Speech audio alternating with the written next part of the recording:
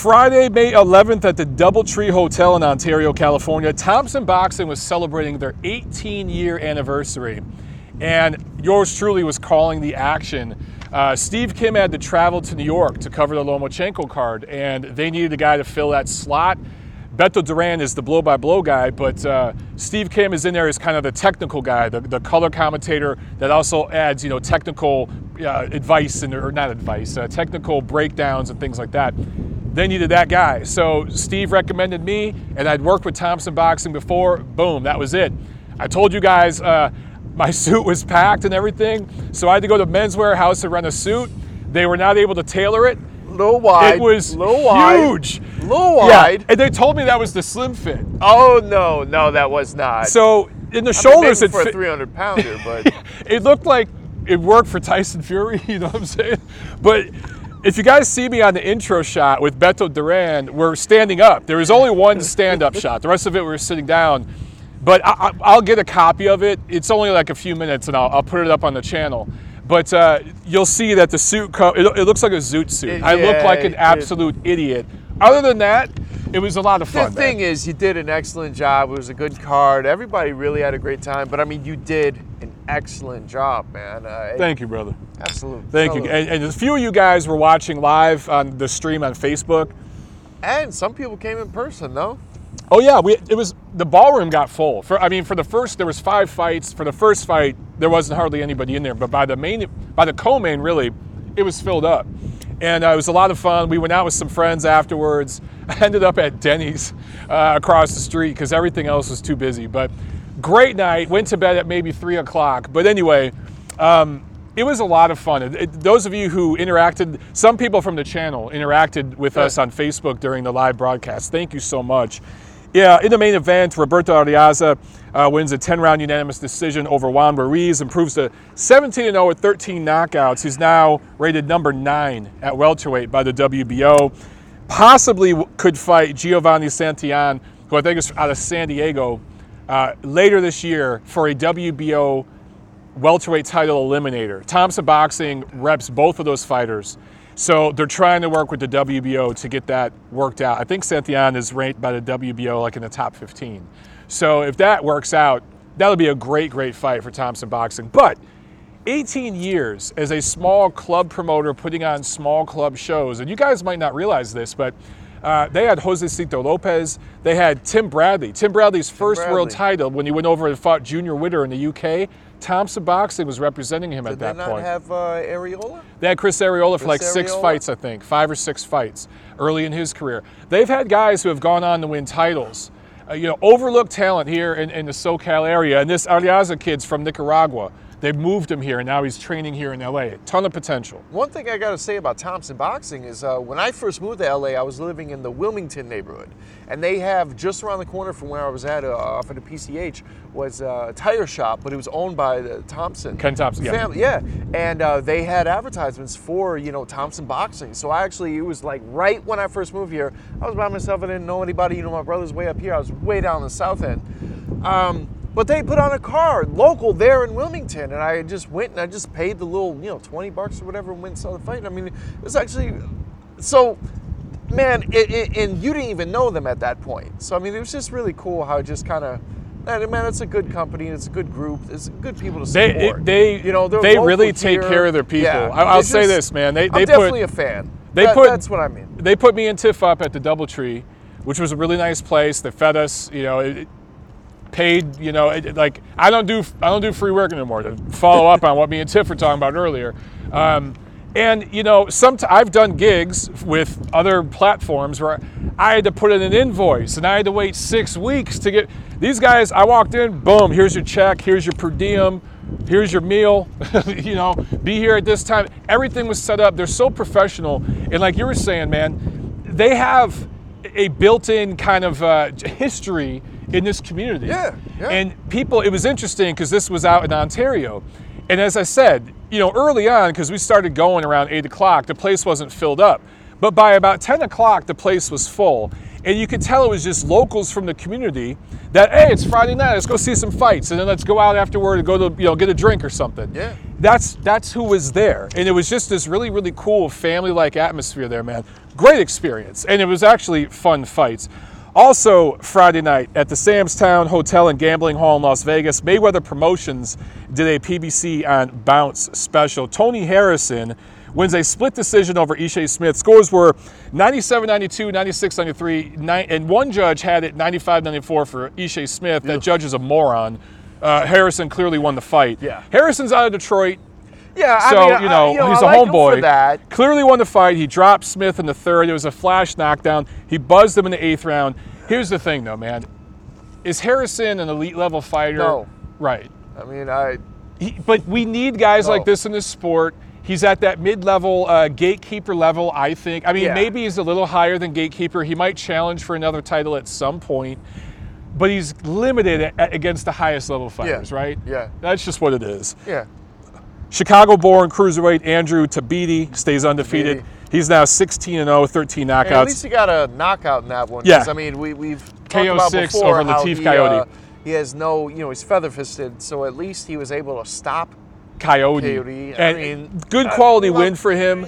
The Rings Ratings Committee, we talked yesterday, should we bump him up a notch? And I said, yeah, bump Tabiti up a notch. I thought that was a good quality win for him. I think that was a step in the right direction for him. Also Friday, from Philadelphia at the 2300 Arena on Showbox, Devin Haney scores a win over Mason Menard, who doesn't come out for the 10th round. He improves to 19-0 with 13 knockouts. Haney was dominant throughout. As I mentioned, Maynard did not come out for the 10th round.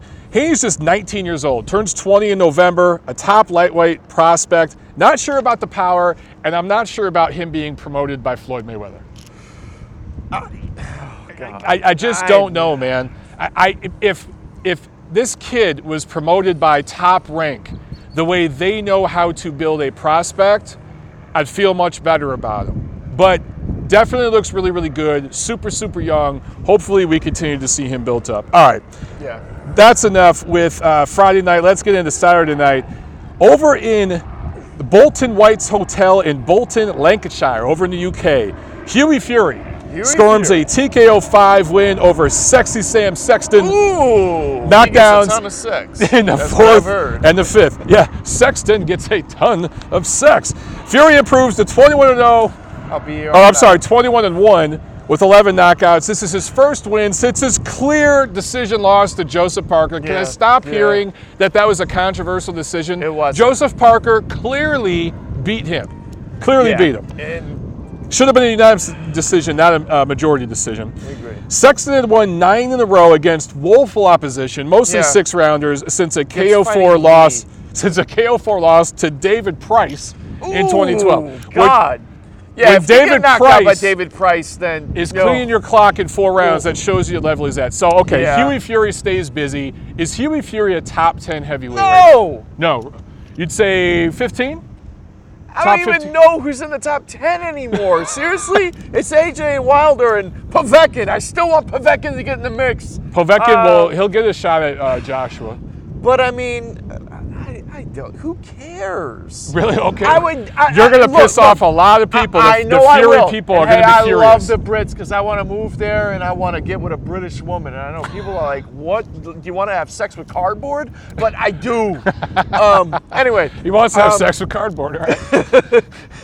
He desperately wants to make love to a schoolboy. Yes, to a schoolboy. I don't know, the Welsh women, that girl in the commercials for that the bourbon or whatever it is, the whiskey, even though she's Italian in English and she's not Scottish, and I know the Scottish got all mad. Anyway, Tangent. Fury. I would much rather see Tyson Fury come Well, back. yeah. Tyson Fury. Well, Even he's though supposed I know to be he's coming- 8,000 pounds overweight. Supposedly, I he's still got would it- rather see him come back than Supposedly, brother. he's got it back under 20 stone. We'll see. At this point, though, Hughie Fury, I'm just saying, top I 15 just would. heavyweight, but I thought Joseph Parker clearly beat him. Yeah, absolutely. And he can learn from that. He can work his way back in. But right now, I don't even He's see got to this work guy his as way a back top in. 10 He's not going to be able heavyweight. to ride Tyson's name, and there Yeah, you go. that says it all. Yeah, sorry. So crossing over the pond here into the United States, we had 2 big cards in the state of New York. Let's go to the city of New York, where at Madison Square Garden, It was Top Rank on ESPN. In the main event, Vasyl Lomachenko scores a TKO 10 win over Jorge Linares, becomes the WBA in Ring Magazine lightweight champion. I posted an immediate reaction video with a little bit of just things I saw technically and some immediate thoughts right after the fight. Make sure you guys check that out. Loma was down in the 6th. Linares was down in the 10th for the count. Some punch stats. Lomachenko landed 213 of 627 for 34% overall punches. Linares 207 for 739 for 28%. So Linares threw more. Loma threw less but landed more. Loma landed 112 jabs. Linares only 68 jabs. Linares only landed 18% of his jabs. Lomachenko landed 28%. What that tells me is Linares was trying to just use his length to keep Lomachenko off him, not necessarily trying to land that jab, just keeping it out there to use his length, which I thought he did well early on, right? He did well with the power shots, though. The power punches, there you go. Because I think he was more so trying to really enforce his will on him, you know what I mean? And he had some success I'm bigger than you, I'm gonna, Well, Linares landed 139 power punches, Loma only 101. Loma more accurate with the power punches, 42% to only 38% for Linares. But Linares did get some work done with the power punches. However, I will say, I thought Linares got a lot more credit for blocked, partially landing punches than he really landed. I thought Lomachenko did a great job. Everything happened so fast because these fighters are so fast, both of them. Yep. But if you guys watch a replay, find it on YouTube, a lot of those shots were picked off by Lomachenko, or they were glancing that Linares got credit for, based on what I saw. Both guys went to the body more in this fight than they had averaged in previous bouts coming in. So both guys wanted to make their point. But I predicted Lomachenko by decision in this fight, okay? I didn't think he could hurt Linares, and there's no way he could hurt Linares upstairs. But it never dawned on me, because Lomachenko, he does throw good body punches when he does it. Thinking back when he fought Gary Russell, man, he beat Gary Russell up to the body. I was ringside, and you could hear those shots echoing through StubHub Center. And he went to the body against Linares beautifully in this fight, and that's how he got the stoppage. And I just didn't think, and I don't know, I didn't hear anybody call a body shot knockout win for Lomachenko. Were you surprised at that, man? I thought it would go 12 rounds, like you said, unanimous decision. I thought it was going to be a close fight, just because, as you said earlier, they're both extremely fast, skilled guys, and I'm a fan of Linares. I really thought this was going to be a very close fight. Right. Which, I mean, even though Lomachenko won more rounds, those rounds were still somewhat close. Every round was close. Every round was competitive. Yeah. Linares is not a bum, and for the people who think that he is for some fucking reason. Well, it's because they hate Lomachenko. So now suddenly Linares is a bum. It's just that Lomachenko just beat him. I mean, he fought him at his own game, and I think Linares was not trying to go out there to survive. He wasn't going to just try to jab and win rounds. He wanted to hurt him, and that's why he focused more so on the body and power shots, and Lomachenko's just better. What I noticed... that's it. That's all you can take from it. The first few rounds were close. Really, really close. And you really could have went either way with a couple of those first rounds. I think I split the first 2 rounds, but I could see that, right? But by about the 4th and 5th round, Lomachenko started cruising. Yeah. What was interesting is in the 6th round, he was cruising and got too cocky and walked right into a beautiful right-hand counter from Linares. And to be clear, Lomachenko was off balance, and he just pushed him down. Lomachenko wasn't hurt, but he instantly knew, I can't do what I did to Rigondeaux, Jason Sosa, even Gary Russell and guys like, I can't do what I did to them against this guy. Well, that's my point about Linares. Linares saw, this guy's just walking into me, and he boom. Right. And if you saw the way he set it up, he just threw a pawing bullshit jab. It was just this little bullshit, and then straight over with the right hand. So I mean, again, it goes to prove that Linares is not a bum. For all these idiots who keep trying to say that he sucked, like, he saw what these other people couldn't see, or he was capable of doing what they simply could not do. Yeah. They just weren't capable of doing it. And part of that is due to the size difference, right? Because he was able to, because other guys tried to do what Linares did, but Loma learned, like, whoa, wait a second. At 135 pounds, this guy's too big. And that's when I really saw Lomachenko make the adjustment. He took the rest of the 6th round off. He moved a lot in the 7th round. But toward the end of the 7th round, he started digging to the body. Yeah. And he'd go upstairs to lift Linares' elbows and then dig under it. Yeah. And he started mixing up shots with uppercuts, splitting the guard. It was beautiful. Yeah. What I liked from Linares, who was no way in hell going to quit in this fight, like the other guys did, like Rigondeaux. He's not cut from that cloth. He got a little chippy in the 4th, 5th, 6th round where he was hitting low, he was hitting behind the head, he was holding and hitting. He was getting dirty in there to show Lomachenko, dude, you're not going to just walk all over me like these other guys. Yeah, I respect He that. did some Orlando Salido. I respect that. But here's also where we saw the improvement from Lomachenko since the Orlando Salido fight. When Orlando Salido was pulling that shit, who was every bit as big as Linares was in this fight, make no mistake about that, weight-wise, I'm saying.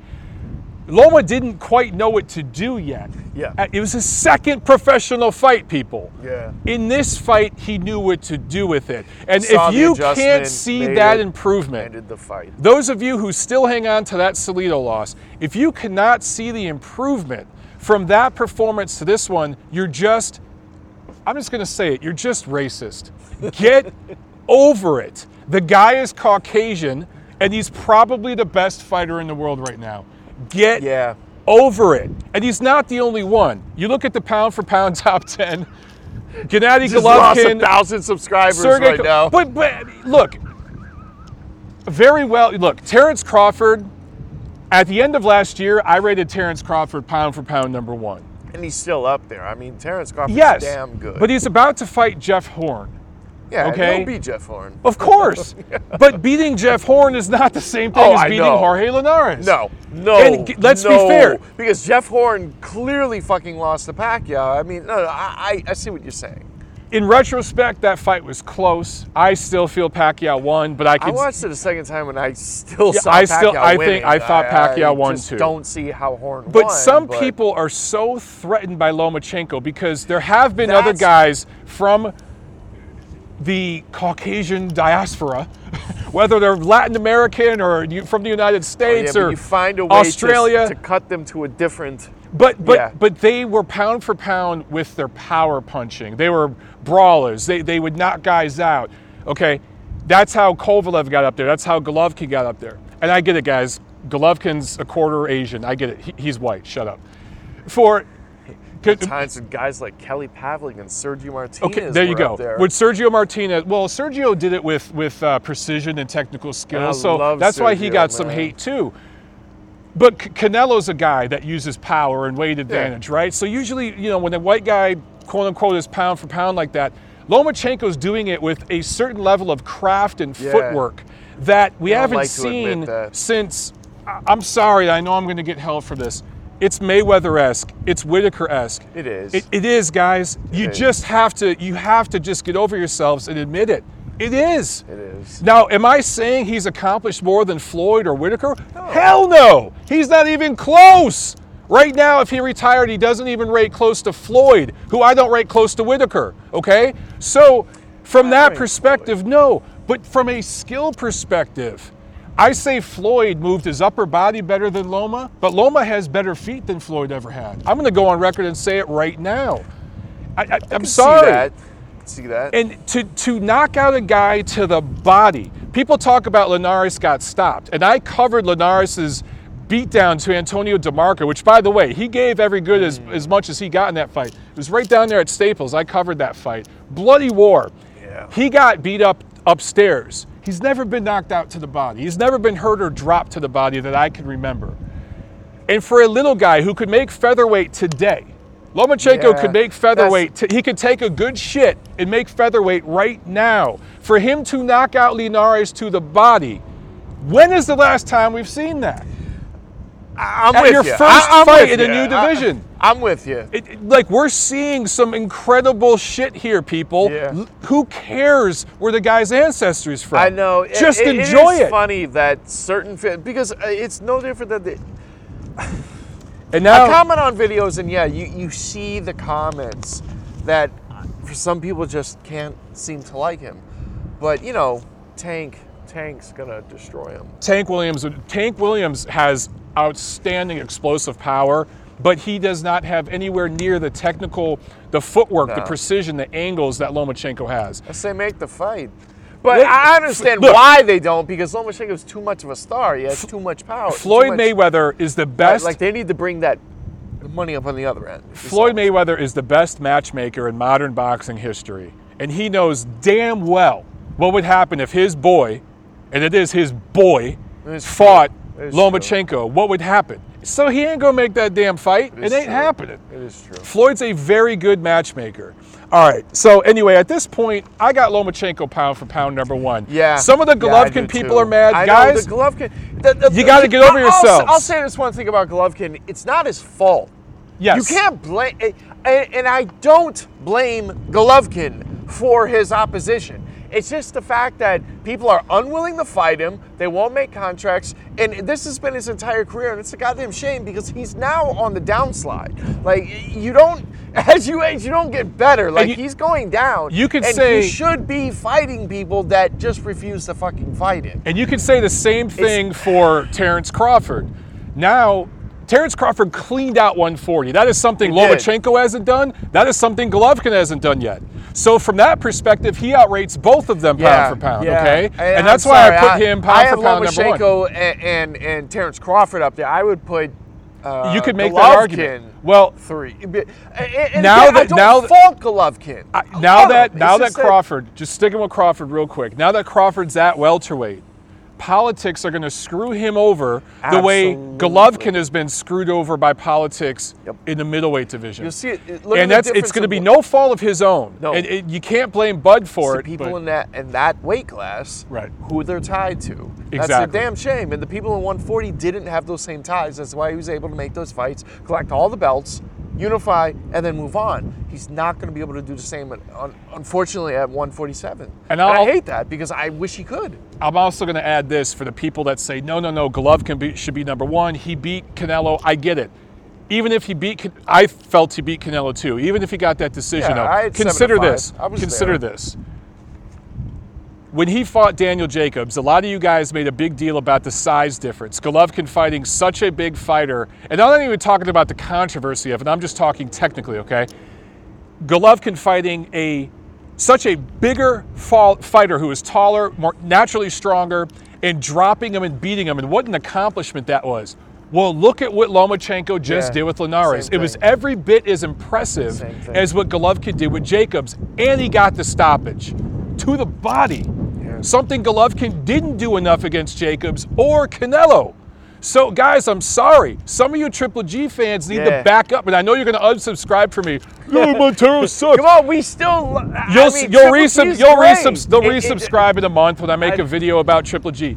You guys, stop being so goddamn emotional and be consistent. I know. It's like, come on, man. You guys know I keep it real. I'm not a Triple G hater, obviously, okay? How could But I'm telling you right now, at this point, Vasyl Lomachenko has done more pound for pound, and look, 12 fights in, than every other fighter currently actively fighting in boxing. You have to period. It's not Triple G's fault. Exactly. It's not like Triple G is saying, I don't want to fight these people. No, he wants to fight them. It's just that they won't fight him. If Triple G contracts don't work, management and promotion company, if Triple G had his way, he would have already beat guys like Felix Sturm and those guys over in Germany already before he got here. He would have beat Canelo twice already, right? He would have beat Canelo a week ago. It's not his damn fault. Canelo cheated. It's not his fault. But the fact remains, Lomachenko has done more at this point. That's it. Also on this card, Carlos Adames, a Dominican-born fighter now living in New York, improves to 14-0 with 11 knockouts, gets a unanimous decision over Mexican Alejandro Barrera. Errol Spence TKO'd 5 Barrera in 2015. So I'm not sure about this Carlos Adames kid's power. Errol Spence, the goods. You knock out a guy Errol like this. Spence is one of my guys. Oh, Errol Spence is the goods, man. You give him 3 years, Errol Spence is going to be pound for pound #1. He's just not there yet. But right now, I got to say, again, Spence stopped Barrera in 5 rounds, and I get it, styles make fights, but Adames, Interesting prospect, but I don't know if he's a blue chipper. Yeah. We'll find out. Yeah. Also on this card, Michael Conlon scores a unanimous decision over Iban Larinaga. Larinaga refused to engage. It was a nauseating fight to watch. Conlon improves to 7-0 with 5 knockouts. Will fight next in Belfast on June 30th. He's promising his fans that he's going to go for the kill and get a knockout. No doubt Top Rank's going to put a guy in there who will come forward with him so he can get a knockout there in front of his fans. Yeah. Also, Teofimo Lopez improves to 9-0, 7 knockouts with a KO1 win against the Pizza Boy. Upstate Was New he a York. taxi driver? Oh, you're right. He was a taxi driver. Sorry, Yeah, he used to deliver pizza. He got fired for masturbating in front of the bus. That's okay. Forgot. Upstate in Verona at Turning Stone Resort and Casino, it was Golden Boy on HBO. In the co-main, Ray Vargas stays undefeated, improves to 32-0 with 22 knockouts with a unanimous decision win over Azat Havanesian, defending his WBC Super Bantamweight title. He has a few defenses of that title now. Scores were 116-112, 117-111, 118-110. I thought they felt a bit wide, but the right man got the nod, right? Sure. Right man won. I mean, 16-12, 116-112. 116-112 I could deal with, right? I thought the other cards were a little wide. In the main event, Jaime Munguia scores a TKO4 over Saddam Ali, really with the first big shot he landed in the first round. Ali was done. And I thought Ali's corner, Andre Rozier, could have stopped that fight 2 rounds before they did. Are they desperate for money? Is that what happened, or do they just really believe in that Miguel Cotto hype? Because look, I'm sorry, I've never been a Saddam Ali fan. I just never have been. Never. And I was mad that he beat Cotto because it's like, okay, Cotto's a legend, and you do it when he's 87 years old and he's walking on a cane. And, okay, fine. That's why they fight the fights. Passing of the torch. I get it. But he stepped up to real. Well, Munguia, okay, it wins the WBO junior middleweight title, improves to 29-0, 25 knockouts. He is massive for this division. I get it, but he made the weight. That is one thing I'm sorry. Well, yeah, if you make the weight legally, by the weigh-in, I don't give a fuck. Saddam Ali fight at 147. I'm not complaining. I'm just saying that gives him a massive advantage. So what? Saddam Ali took the fight. Why? Because his corner wanted the money. He is the Lexington Steel cock of 154. He is the Danny D cock of 154. Him. They should have canceled that fight or found a better substitution. Well, that's what I was going to say. So Munguia turns 22 in October. No doubt he's going to be at 160 pounds soon. There's no way he's going to make this division. And he honestly looks, I mean, granted he knocked out Saddam Ali, but I mean, he looked halfway decent. I would like to see him. Of course, but let's see him defend this once, twice before he has to move up. He'll probably go to Mexico for his first defense and do a homecoming. And he can make this weight for several years. I really do think he'll make it for several fights. Zanfer, it's not Golden Boy that promotes him, it's Zanfer. They're going to take him back down to Mexico, probably do a couple defenses, but no doubt HBO, who's desperate for cheap fighters on regular HBO, they're going to bring this guy back, right? He will definitely be back on HBO sometime around September, I would think. Ali was down twice in the first round, once in the second, once in the fourth. Munguia was talked about as a possible alternate opponent for Golovkin. Yeah, which would have been, I think, in Vegas and everything. And the Nevada Commission turned him down. And honestly, it was the best thing that ever could have happened for Munguia. The worst thing that ever could have happened for Saddam Ali, who you can't help but feel bad for. A tough break for him. He was set to fight Liam Smith, who won a mandatory. That would have been it would have been an entertaining back and forth fight, but Ali would have won a narrow decision. Same level. He would have won a narrow decision. Ali has more skill and craft than Smith. Smith is arguably the tougher, harder puncher. Yeah, he's probably tougher. And the more natural junior middleweight. Yeah. So I think that would have went to distance, but I think Ali would have won a decision, and he would have had another shot to defend that title. Ali's team did a horrible job representing him in this whole thing. Dollar signs, I guarantee it. But Ali did too. Ali said Ramadan's starting and he wants to go, take a break or whatever. But this is one of those things in boxing where religion. Sometimes I just lost another 1,000 subscribers. Thanks, man. I appreciate that. I'm sorry. Religion doesn't limit anyone's life. Doesn't hold back anyone's career ever. It didn't this time. But look, in all seriousness, this was an example of a guy who just wanted to fight. Yeah. And when Liam Smith pulled out of that fight, Zanfer picks up the phone. They have a great working relationship with Golden Boy because they feed Golden Boy stiffs all the time for those ESPN shows and stuff. They'll just pluck a cab driver from Tijuana and say, "Hey, Yep. you're $500. Here's a gift certificate to Shoney's. You're There you go. 5'3" and you weigh 180. Can you squeeze off 5 pounds and fight at light heavyweight against this 6'2" guy that Golden Boy has?" That's what all the time for them. So they picked up the phone and said, "Hey, remember when I did a favor for you? Remember when I let you fuck my wife?" Yeah. Well, now you owe me a favor." So that's what this was. And Ali's team, Andre Rozier, who I've given a lot of credit. I thought he did a great job with Daniel Jacobs in recent fights and some other, against Golovkin notably, but other fighters as well. I thought he did a horrible job in this fight, and I just thought that Ali's representative, somebody should have been like, "Look, man, we don't know enough about this kid. He's massive. He's got crazy knockout power. He's coming up from Mexico. We don't know what's going on down there in their camp. We don't know what's up." Yeah. Dude, there's, as far as I know, no drug testing for this fight. The kid's not in the clean boxing program because he's not rated by the BC. Anything goes down there in Mexico. I'm just putting it out there. I'm not casting aspersions at all. I'm just saying, if you're Ali's representatives, say, "You know what, Zanfer, we're going to look for someone else. You got the HBO date. You got the title defense. Find someone else in the BO ratings to fight." They made a mistake here, man. And now Ali's done. And as much as I wanted to see Ali lose, you're exactly right. I mean, yeah, they screwed him over big time. And it was just bad mistakes. I think they were just looking at, like, we'll get paid.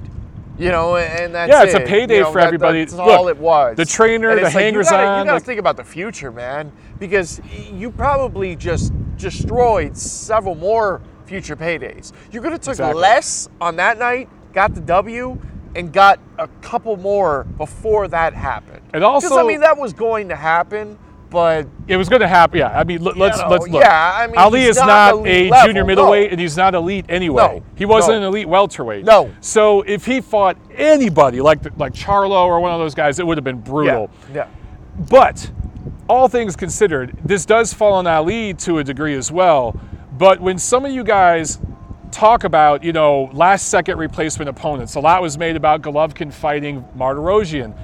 This is about a team taking care of a fighter, looking out for them, thinking about the future, what's on down the line, and a fighter knowing the stakes of all that. You look at Ali and the incredible mistake he and his team made. Terrible decision. It ended his career. Yeah. Essentially at any level of making money. Had he beat Liam Smith or found a better replacement opponent and beat him, there's another high six-figure payday for him after that. Yep. Take the beatdown against Charlo in a unification fight and get high six figures. Yep. Maybe even, I don't know about 7, but high six figures.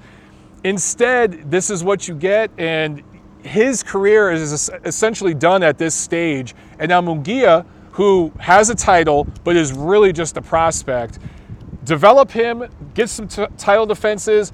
I'd love to see him fight Jarrett Hurd or Charlo, but he's not ready for those guys quite yet. Have him defend the title once or twice and then start calling those dudes out. Yeah, absolutely. Had he fought Triple G, though, based on what I saw, Triple G would have destroyed this kid in 4 or 5 rounds. He's just not there yet. But a couple more fights, a couple more years, this kid's going to be scary at middleweight. And I'm telling you, man, middleweight's going to be solid the next 3 or 4 years. Man. Good stuff. All right, guys, that was everything from last week. Let's preview what's coming up for the next 2 weeks around the world.